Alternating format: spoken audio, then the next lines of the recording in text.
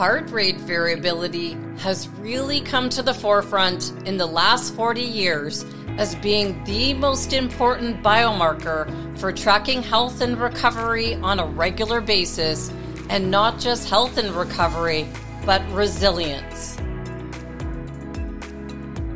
Welcome back to the Neuroscience Meets Social and Emotional Learning podcast, where we cover the science-based evidence behind social and emotional learning for schools and emotional intelligence training in the workplace, with tools, ideas, and strategies that we can all use for immediate results.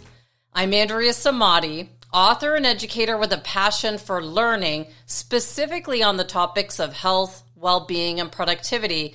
And we launched this podcast to share how important an understanding of our brain is for our everyday life and results, whether we're a teacher or a student in the classroom or working in the modern workplace. For today's Brain Fact Friday, I wanted to revisit a topic that we've covered once already on the podcast, heart rate variability, or HRV. We covered an introduction to the importance of understanding HRV back in April of 2021 on episode 125 on what is HRV and why is it important for tracking health, recovery, and resilience. I wanted to go back to this episode and the basics of HRV because it's such an important number to measure and understand, not just for health and recovery, but for resilience. Recently, I found myself not being able to explain what HRV is or knowing exactly how I can manipulate it to improve my own results, leading me to take a closer look to what it is or go back to HRV basics. So what is heart rate variability, and why is it considered to be the most important biomarker, which is a measure that captures what's going on in a cell at any given moment that can serve as an early warning system for your health? Unless you've been training with a forward-thinking coach, you're an elite athlete, or someone who's taken a serious interest in measuring their performance, most of us aren't talking about HRV. From the name, you can tell that it has something to do with our heart rate. Maybe you're like me and you even measure your own HRV and you've even studied it to see exactly what it is. But when it comes to explaining it to someone else, when asked, you say, oh, it's just an important number to know. When I heard that Dr. Rabin, a board-certified psychiatrist and neuroscientist, would consider HRV to be the most important biomarker for tracking health, I knew it was time to revisit HRV closely so I could better understand it myself and explain it to others with more confidence. I wondered, what is HRV again? Why is it the most important biomarker for tracking health, recovery, and resilience? What tools can I use to measure it?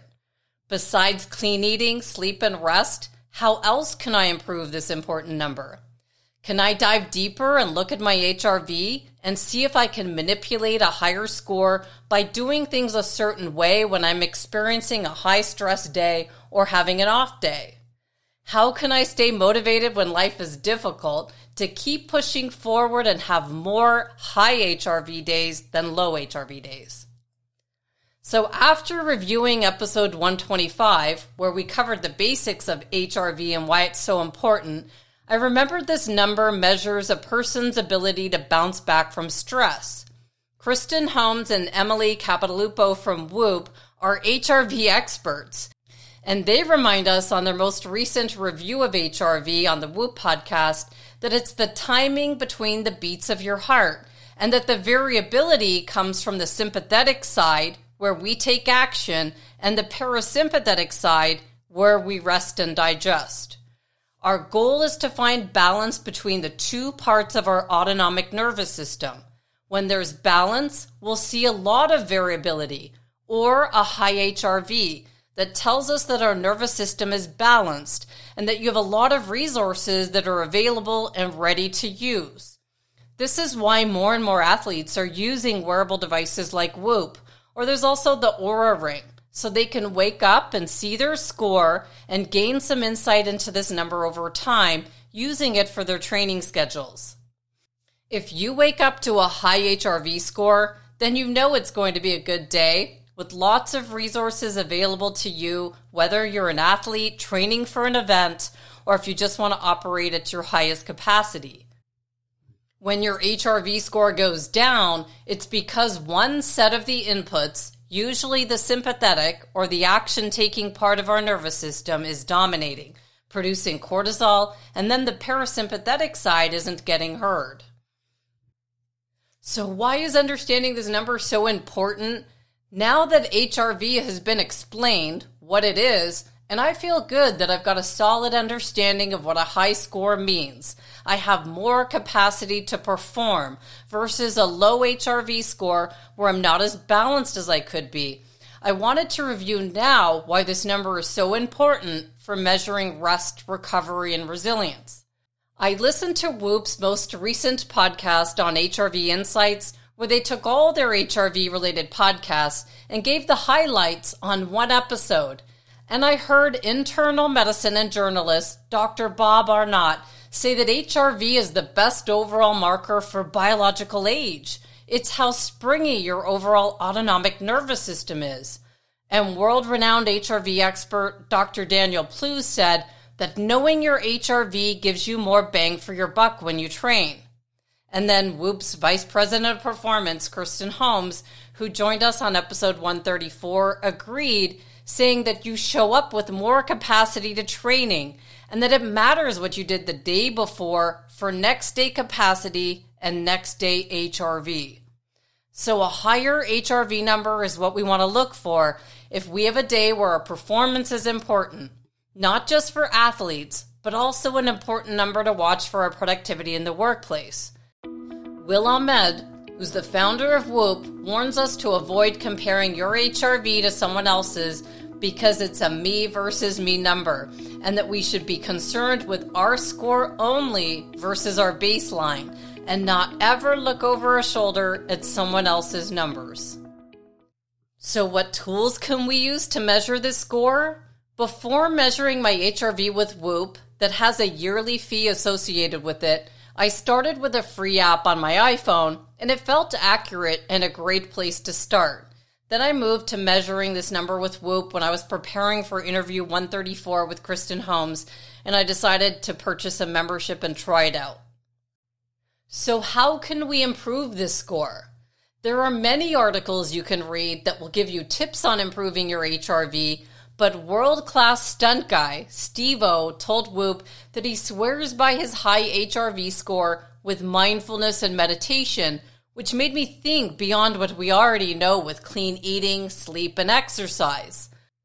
While researching HRV on a deeper level, I got an email from the Rewire Fitness app that I've been using since episode 179 with the CEO of Rewire Fitness, Sun Sachs, and he created their first-to-market neuroperformance mobile app for athletes, and the email said that I'd been entered into a contest to win a prize, and the prizes were actually ones I could really use. The email said that the more I use the app, the more entries I'd have into this contest, and I thought I'm in, thinking that maybe I could see if I could increase my HRV levels with an increased usage of this app. But adding something else to the plate is easier said than done, even with these phenomenal prizes. Even though I'd been using this app regularly since our interview last November, I have to say I wasn't using it twice a day like Jacko said gave him his noticeable HRV boost, and I was sometimes skipping a day. But this contest motivated me to take this all seriously and test out whether using the app twice a day consistently could manipulate a higher HRV score with predictable results that I could use in the future when I needed. So here's the results. Day 1, on Friday, July 24th, I took the Rewire Fitness app readiness test that you take first thing in the morning, and it takes just a few minutes and involves hitting a key where you see a shape that appears on the screen, and you've got to tap the shape as fast as you can. And this test flagged me with a high cognitive fatigue score. It also showed low scores on the physical track, but my emotional track was looking good. I was tired, and the app picked it up, giving me a readiness score of 53 at baseline, which was congruent to how I was feeling. With this new understanding of HRV, after reviewing it last week, it would make sense that my HRV score would be low, and I went over to the Whoop app to see, and it was. You can see on Friday, my HRV score took a dip down to 58 from 96. Remember, if you do measure your HRV, don't compare it to mine. 58, that's a low score for me, could be a high score for someone else. The Rewire app had me do a mindset recovery program that included guided breathing, binaural beats, self-talk, subliminal priming, and visualization. I did 2 meditations for this day in addition to what I was already doing in the morning. So let's go to day 2. The next day, Saturday, July 25th, I woke up, I took the 2-minute readiness test as usual, and all my scores, cognitive, physical, and emotional, had improved, giving me a rating of primed with a score that went from 53 to 63. A quick glance at my Whoop app showed that my HRV score went up just slightly from 58 to 63, which I was hoping to see. I did do 2 meditations on the app suggested this day, in addition to what I already do in the morning. Day 3, Sunday, July 25th, I went to bed and I wanted my score to be higher the next day so I could make a case for Jacko's theory that meditation and mindfulness really does improve your HRV score and show how the Rewire app could take me from tired to rewired in one weekend. But I wasn't sure if it was going to work. Not that I doubted the app, but when we're measuring something like HRV, there are so many different variables that can affect this number. Emily Capitalupo mentioned on the Whoop podcast that if you're slightly dehydrated, this number can go down. So I did everything I knew of to raise my HRV on Sunday night. And Monday morning, I woke up to an increased HRV score of 85 and a peak score on the Rewire Fitness app that went from 53 on Saturday to 88 on Monday.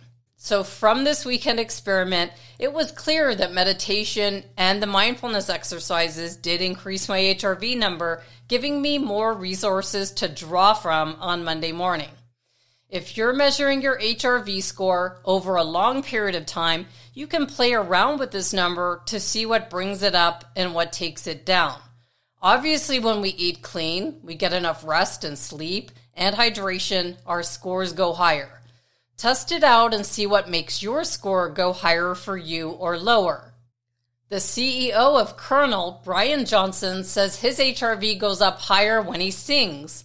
While my singing isn't good enough to increase my HRV score for an important biomarker for tracking health, recovery, and resilience, I do plan to continue to do whatever I can to keep this number high. Which brings me to motivation, because there's times we just don't feel like doing the activity that we know is important for our health and everyday well-being. I often have days like this, and having a system that you can draw energy from within yourself can really help. To review motivation, I revisited Clayton Christensen's groundbreaking and best-selling book for motivation in the classroom, Disrupting Class, where he reminds us that motivation can be extrinsic or intrinsic.